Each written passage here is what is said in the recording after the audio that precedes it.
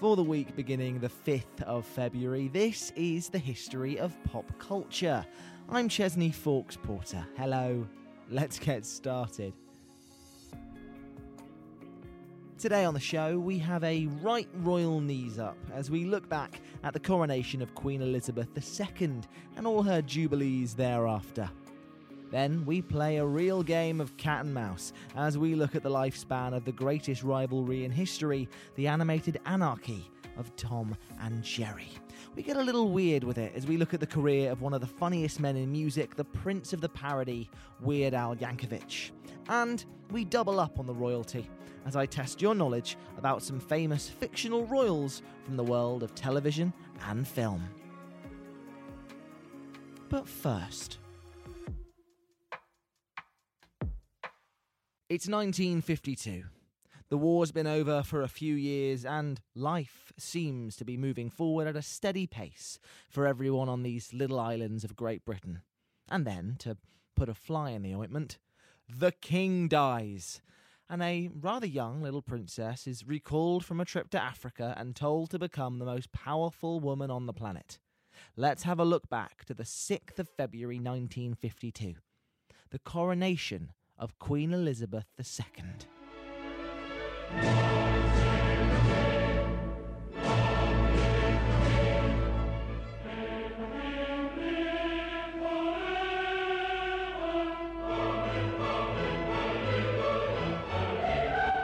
Now, let's not dive into too much pre-crowning history, because royalty is inherently boring. But I do want to get this off my chest straight away before anybody writes in to say, this isn't pop culture, this is history. To that I say, shame on you, sir. I would argue that this coronation was potentially one of the biggest pop culture events in history. Millions of Brits went out and brought a TV just for this occasion, and it was the first coronation to be broadcast around the world. There were massive street parties and communal watching groups, and they invented a whole new chicken dish for it.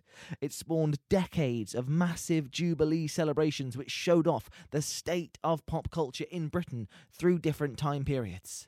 And if that's not pop culture, I don't know what is. So, let's do a little background. Queen Elizabeth II, her dad, George VI, dies. Elizabeth was away on holidays. She comes back and says, I am the very model of a modern major monarch, and I want this coronation to be fully broadcast and accessible. And so our good friend, the BBC, said, no problem, Mum, we will sort that right out for you. And this was, for many, the very first event any person had watched on television. The amount of TV licenses in the country doubled from 1.5 to around 3 million leading up to the event, and the estimated viewing figures for the day was around 27 million people in the UK. That's over half the country. These figures, of course, are not fully robust, as telly was in its infancy at the time. And viewing figures were genuinely decided by just going around and asking people what they remembered watching in the last week. You can look that up, that's true. But I would have loved to have been able to see the scenes of, families and friends and neighbours huddled around screens the size of iPad minis, trying to watch the ceremony. There's just something so oddly lovely about that. It's that sort of, inherent British spirit that patriarchs and racists like to talk about, but it is true. But there were a lot more firsts when it came to the Queen's coronation. It was the first coronation that was televised, and it was the first event ever live broadcast to other countries outside the UK from within the UK. So people in France, West Germany, Belgium, Denmark and the Netherlands were able to watch the ceremony live, which sounds like a really boring Eurovision final to me, really. It was also crazily important that Canadians were able to watch the service on the day too, because the Queen is also the head of state in Canada. But they couldn't quite figure out a way to get it to them live, so they genuinely named an operation Operation Pony Express, the very first non-stop flight between the UK and Canadian mainland, which rapidly escorted rolls of film tape over to Canada so it could be broadcast the very same day through a few hours delay. Now, some other rather surprising experiments for television took place at the coronation too. Two British cameramen working for Pathé News, rather amazingly, filmed around 15 minutes of the ceremony in 3D. I'm not joking. In the 50s, 3D TV, by using two cameras very close together to create a 3D image. The footage was never used or shown anywhere and lay dormant for decades in one of the men's garages until it was finally unearthed and shown on television for the very first time in 2017, when the crave for those 3D TVs was at its rather pointless peak. Do you remember 2017, how every television that you went to see in Curry's had those weird little tinted grey glasses, and then literally 2 years later, nobody was doing it? Anyway, what isn't useless, though, is, of course, colour TV, which, even though it would be another 15 years for Brits to get colour TV when it was introduced during the 1967 Wimbledon tournament, there was actually a rather heartwarming use of colour filming at the ceremony. A separate filming team filmed the ceremony in colour and screened it exclusively to children at the Great Ormond Street Hospital, meaning those kids were the only people in the entire world who got to watch it in full colour. And I think that is just lovely. So, final viewing figures worldwide. The Queen's coronation was watched by an estimated 277 million people, which by today's standards is not a completely unheard of amount. But this is at a time when there were only an estimated 30 million televisions in the entire world. That's absolutely nothing. That's an impressive feat for a very tiny island that is intent on pissing everybody off. Now, celebrating that coronation and subsequent anniversaries of the coronation might literally be the thing we do best in this country. During celebrations for the original coronation, the government handed out bank holidays left, right and centre, so street parties could take place and everyone could try the official coronation dish, coronation chicken, which I think has a lot more popular appeal than the coronation quiche they tried to throw on us at last year's event. We even held a football tournament because we do that very well. It was called the Coronation Cup, which pitted off the top four English teams at the time, Arsenal, Man United, Newcastle and Tottenham, and the top four Scottish teams, Aberdeen, Celtic, Hibernian and Rangers. The tournament was a major deal and attracted quite a lot of attention, with the final, which ended up being won by Celtic after beating fellow Scots Hibernian, attracting 117,000 fans to attend in person. Now look, I'm not saying that if they did the exact same cup today that it wouldn't be an all-Scottish final. I'm just saying it would be quite unlikely. Now, let's talk Jubilees, as the Queen had 4 big uns: her silver, gold, diamond and platinum Jubilee. Platy Jubes! Her silver Jubilee, which marked her 25th year in 1977, I'll be honest, wasn't that cool. To be fair, it was very similar to the celebrations for her actual coronation. She toured the Commonwealth, meeting peasants and world leaders alike, and the UK was given a butt-ton of bank holidays to have more communal street parties and get a bit leery in honour of Queen Lizzie. And it all climaxed with a big parade through London, which had a global audience of over 500 million people. It's her gold jubilee where things started to get a little bit spicy, as we get to have a look at the sign of the times. 2002. 50 years on the throne, let's go big or let's go home. That was a good rhyme. You had all the usual stuff. International visits, a big parade, even a poetry competition for school kids. But then we had the big Jubilee weekend and the famous party at the Palace. A huge concert outside Buckingham Palace with 12,000 ticketed attendees watching and over 1 million unticketed attendees watching outside.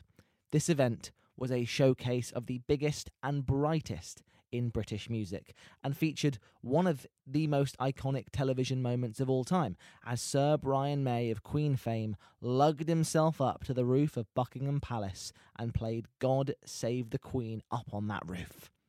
Now, let's go through some more highlights of this concert, because this lineup included Paul McCartney, Elton John, Phil Collins, Queen, minus Freddie, S Club 7, Ricky Martin, Tom Jones, Shirley Bassey, Bryan Adams, Tony Bennett, and more.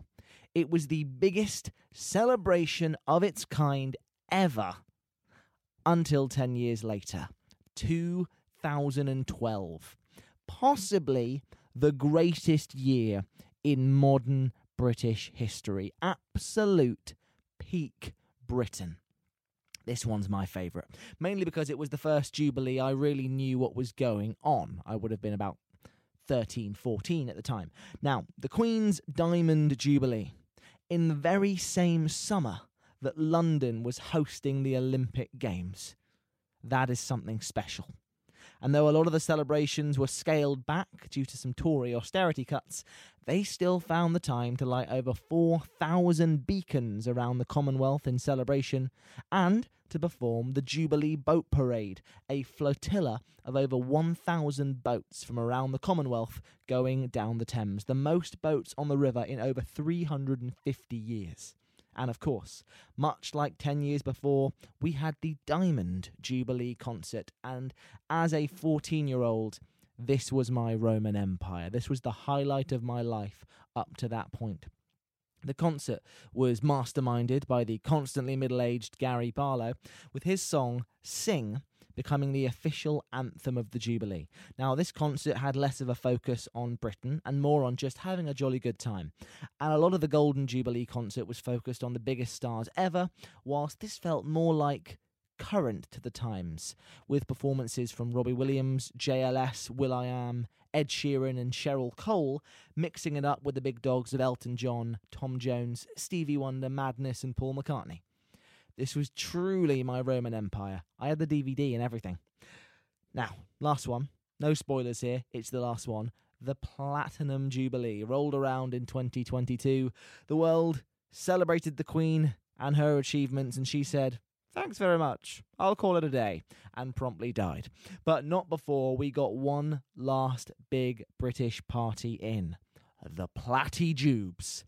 Me and a few friends headed into central London to sit in a big park and watch the Platinum Party at the Palace. One more big concert with the likes of Rod Stewart, Andrew Lloyd Webber, Diversity, Alicia Keys, Sam Ryder, George Ezra, Elton John and Diana Ross. And I don't know if I'm just getting cynical in my old age, but I think of the three big Jubilee concerts, this was the worst. It was by no means bad. It just didn't match the pageantry and star power of the previous two. But for me, they made up for it with the Platinum Pageant, which for me was the highlight of the celebration, as over 10,000 people took part in a massive parade which showcased 70 decades of a changing Britain. If you've never watched it, I would highly recommend. So, hopefully, I've done enough to convince you why the Queen's coronation was such a massive pop culture event, because if I haven't, you're not going to like this bit. The Queen's coronation plus subsequent jubilees is getting a 10 out of 10 on my popometer. Now, time for a whole host of shorter stories from the week in pop culture. The 5th of February 1924, the closing of the very first Winter Olympics in Chamonix, France. Also on the 5th of Feb 1944, the Captain America film starring Dick Purcell is released, the very first time a superhero appeared outside of a comic book. Also on the 5th of Feb 1953, Disney released the film Peter Pan, and on the 5th of February 1977, legendary boxer Sugar Ray Leonard makes his boxing debut in a unanimous decision win. On the 6th of February 1935, Monopoly goes on sale for the first time. And on the 6th of February 2014, Jay Leno presents his final Tonight Show. On the 7th of February 1914, Charlie Chaplin debuts his most famous character, the Tramp. And on the 7th of February 1940, Pinocchio is released. On the 8th of February 1965, the Supremes release Stop in the Name of Love. And on the 8th of February 1976, Scorsese film Taxi Driver premieres. On the 8th of Feb 1999, Nintendo releases the very first Mario Party game, and on the 9th of Feb 1961, the Beatles perform at the Cavern Club for the very first time. 9th of February 1985, Madonna releases Like a Virgin, and it goes to number 1. On the 9th of February 1997, The Simpsons airs its 167th episode, making it the longest-running animated show ever. On the 10th of February 1997, Mario Kart 64 is released. And on the 10th of February 2004, Kanye West releases his debut album, College Dropout. Finally, on the 10th of February 2018, Tottenham defeats Arsenal in a game at Wembley. Come on, you Spurs, earning the record attendance for a Premier League game with 83,000 fans. Of course, now is a good time to mention that if you're enjoying the show and want a daily dose of pop culture history, you can head to our TikTok page at History of Pop Culture. On there, you'll find a daily minute-long hit of the biggest stories from today in the history of pop culture, as long as I remember to do one. Now, back to the show.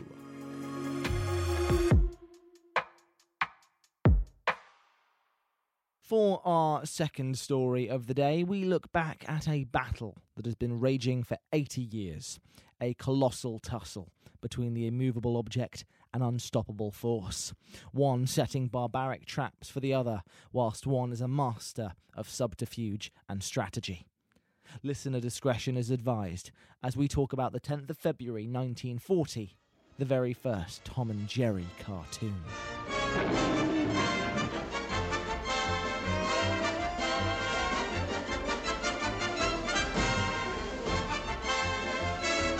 In the 1930s, a young man named Joseph Barbera joined movie makers MGM as an animator.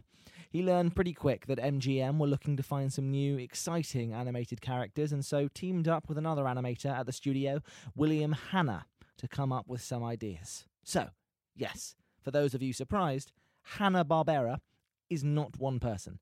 It's the last names of two people. Took me a while to figure that out too.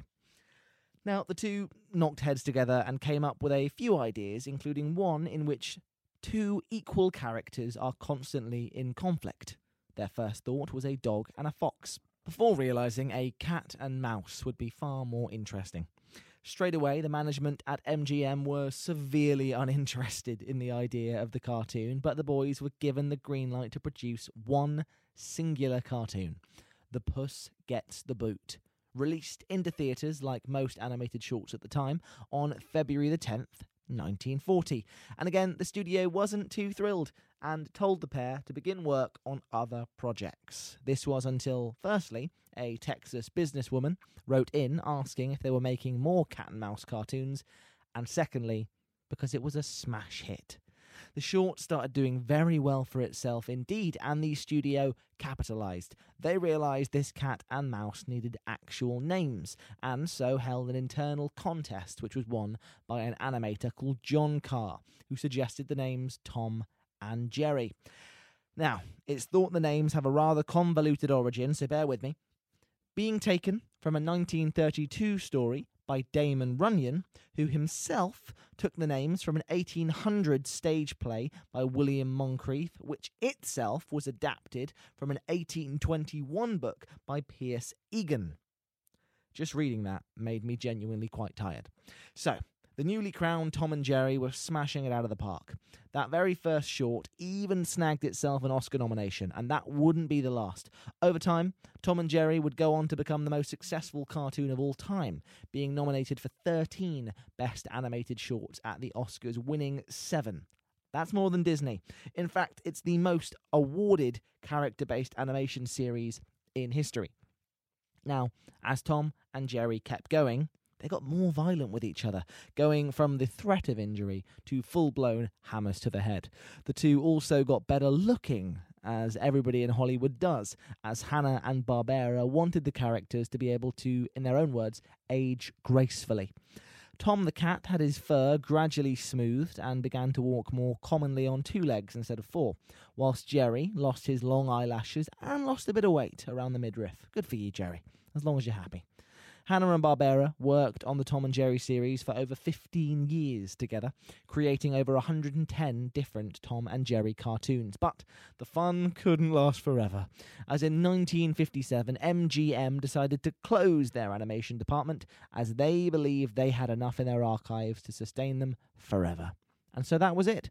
In 1957, the original Hanna-Barbera Tom and Jerry was laid to rest, as the boys moved on to do not much of note, just create an animation studio that produced the Flintstones, Yogi Bear, Top Cat, Wacky Races, Scooby-Doo, the Smurfs, and Dexter's Laboratory. Yeah, very quiet careers. But all is not lost. It's not the last time Hanna-Barbera works on Tom and Jerry. We just have to wait a few years. 18, if we're counting. So, between 1957 and 1975, Tom and Jerry were revived twice, both with varying degrees of success. Firstly, in a short run of cartoons in 1961 by Gene Deitch, a man who had not really watched much Tom and Jerry, and it showed. And again in 1963 by Chuck Jones, before 1975 hits and Hanna-Barbera returns, with a format completely different than the previous ultra-violent cat and mouse. In fact, Tom and Jerry in this series do the unthinkable and become friends and go on adventures around the world. This was due to regulations at the time in the US about violence in children's television. This particular format hasn't been used since, and Tom and Jerry have returned to their usual blood sport ever since. We've seen several other iterations of Tom and Jerry, including a series that is currently running under the Warner Brothers banner, a feature film in 1992 called Tom and Jerry the Movie, not too original there, and also, far more recently, in 2021, in a film even more simply titled Tom and Jerry, starred actors like Chloe Moretz, Rob Delaney, and Ken Jeong.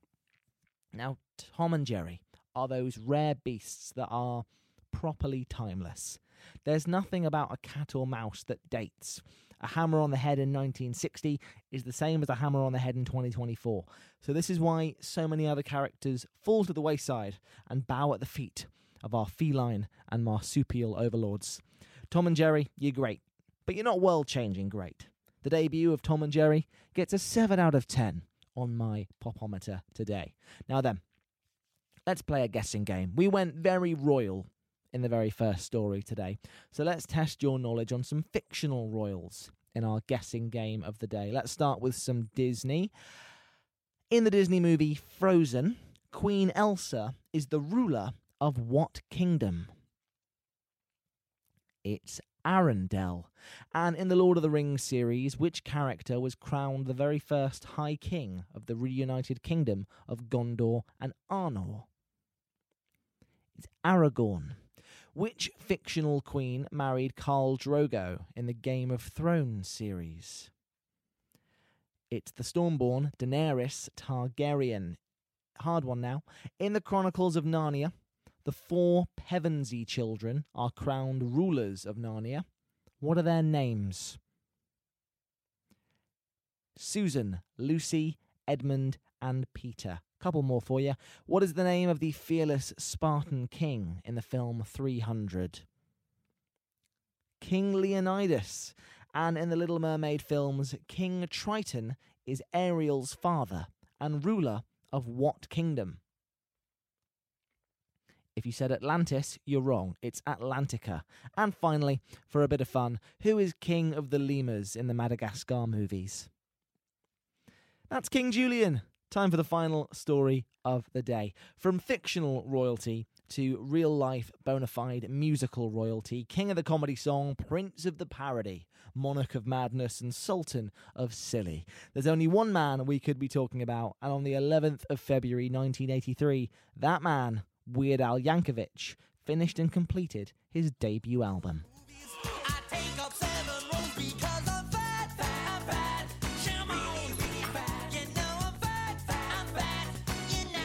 Now, if I was to tell you that the man we are talking about today has won 5 Grammys and had 11 nominations, has sold over 12 million albums, has produced his own major movie, 7 platinum records, has appeared on The Simpsons and won an Emmy Award, you wouldn't believe it was the same man that created the song Fat as a parody of Michael Jackson's Bad. But it is. Alfred Yankovic, or Weird Al, was given a choice in high school. his music teacher sat him down and said, "I will teach you the guitar, or I will teach you the accordion." And Weird Al looked him square in the eyes and said, "Pass me that accordion." He said he wanted to play rock and roll on the accordion like Elton John, and I said fair enough. He then swiftly forgot his rock and roll dreams and started writing silly comedy songs and parody music. So, he becomes obsessed with a radio show presented by a man known as Dr. Demento, after he came and spoke at Weird Al's school. So Al, being the productive little bean that he is, began sending Dr. Demento tapes to put on the radio. And on the radio they went, and it seems like listeners really liked Weird Al's work because he kept sending songs and Dr. Demento kept playing them. People liked it so much that when Weird Al released a cover of the Knack song My Sharona with the song My Bologna, the Knack themselves suggested that Capitol Records should release it as an official single, which they did, signing Weird Al Yankovic to a proper recording contract. Not bad for a teenager currently studying architecture. And Al started getting popular pretty quick. Within a few years, he had his own touring band and was opening for the band Missing Persons. He achieved his first top 40 hit song with the song I Love Rocky Road, and on that titular date, the 11th of February 1983, he completed his debut album. That success paled in comparison to what came next, though, as in 1984, Weird Al released Eat It, one of his most famous parodies, taking the mickey out of Michael Jackson's Beat It. The song got incredibly popular, and the music video is still known as one of the most iconic ever, as Weird Al managed to shot-for-shot remake the Beat It music video in his own style. It's honestly one of the greatest films ever, in my opinion. Who needs Shawshank Redemption? That same year, he also got his own TV show on MTV called Al TV, and things were looking up. Give it one more year, and in 1985, he already had a story of his life, as he directed a mockumentary about himself called The Complete Al, which in itself was a play on the Complete Beatles documentary. That man could literally parody in his sleep. He kept on keeping on in the 1990s, releasing countless albums and singles that charted in the top 40 in the US and around the world, even going so far as getting the blessing of mythical band Nirvana for his song Smells Like Nirvana, with Kurt Cobain going on record saying, "Having Weird Al cover one of our songs means we have really made it." And you know, every week whilst I'm researching for this show, I always stumble on a fact that is my absolute favourite of the week. And this I thought was brilliant. Weird Al had big eye problems and for most of his early career wore big old thick glasses, but in 1998 was able to get LASIK eye surgery to remove his extreme myopia. And he got it for free because he agreed to let it be broadcast live on television. Can you imagine sitting down to watch a comedian get his eyes lasered? I know I made this joke last week, but that really does sound like an even worse Edinburgh Fringe show to walk into. Or maybe a great comedy series on Dave, comedians getting surgery. The next period of his career is what many would describe as peak Weird Al. After surgery, he debuted his famous long curly hair for the first time, and a few years later, in 2006, he released his first platinum album, Straight Out of Linwood, which featured his song White and Nerdy, a parody of Riding Dirty. By far his most popular song ever, reaching into the top 10 of the Billboard charts, which is no mean feat for a man writing comedy songs. It was in this early internet era that Al really flourished, being able to release individual singles online, whilst the parodied song was still relevant, rather than wait for the album to drop 6 months later. Since then, he has maintained his legendary status in the music scene and has done some pretty cool things. He achieved his own Walk of Fame Hollywood star in 2018 and collaborated with Lin-Manuel Miranda to release the Hamilton Polka, a compilation of songs from the musical Hamilton played by Al on his accordion. And in 2022, wrote another satirical movie about his life, this time foregoing playing himself and letting Harry Potter star Daniel Radcliffe don the Weird Al wig. Now look, sure, Al, you're a living legend. You've made many people laugh and smile, and I believe that the creative world is better for having someone who can take the mickey out of an industry that takes itself so seriously. But, on the flip side, you can't compare it to the coronation of a queen. Though I bet you'd do a very good impression. Weird Al, I love you, but you're getting a 5 out of 10. on my popometer. I've got to say, final verdict, it's an easy one this week.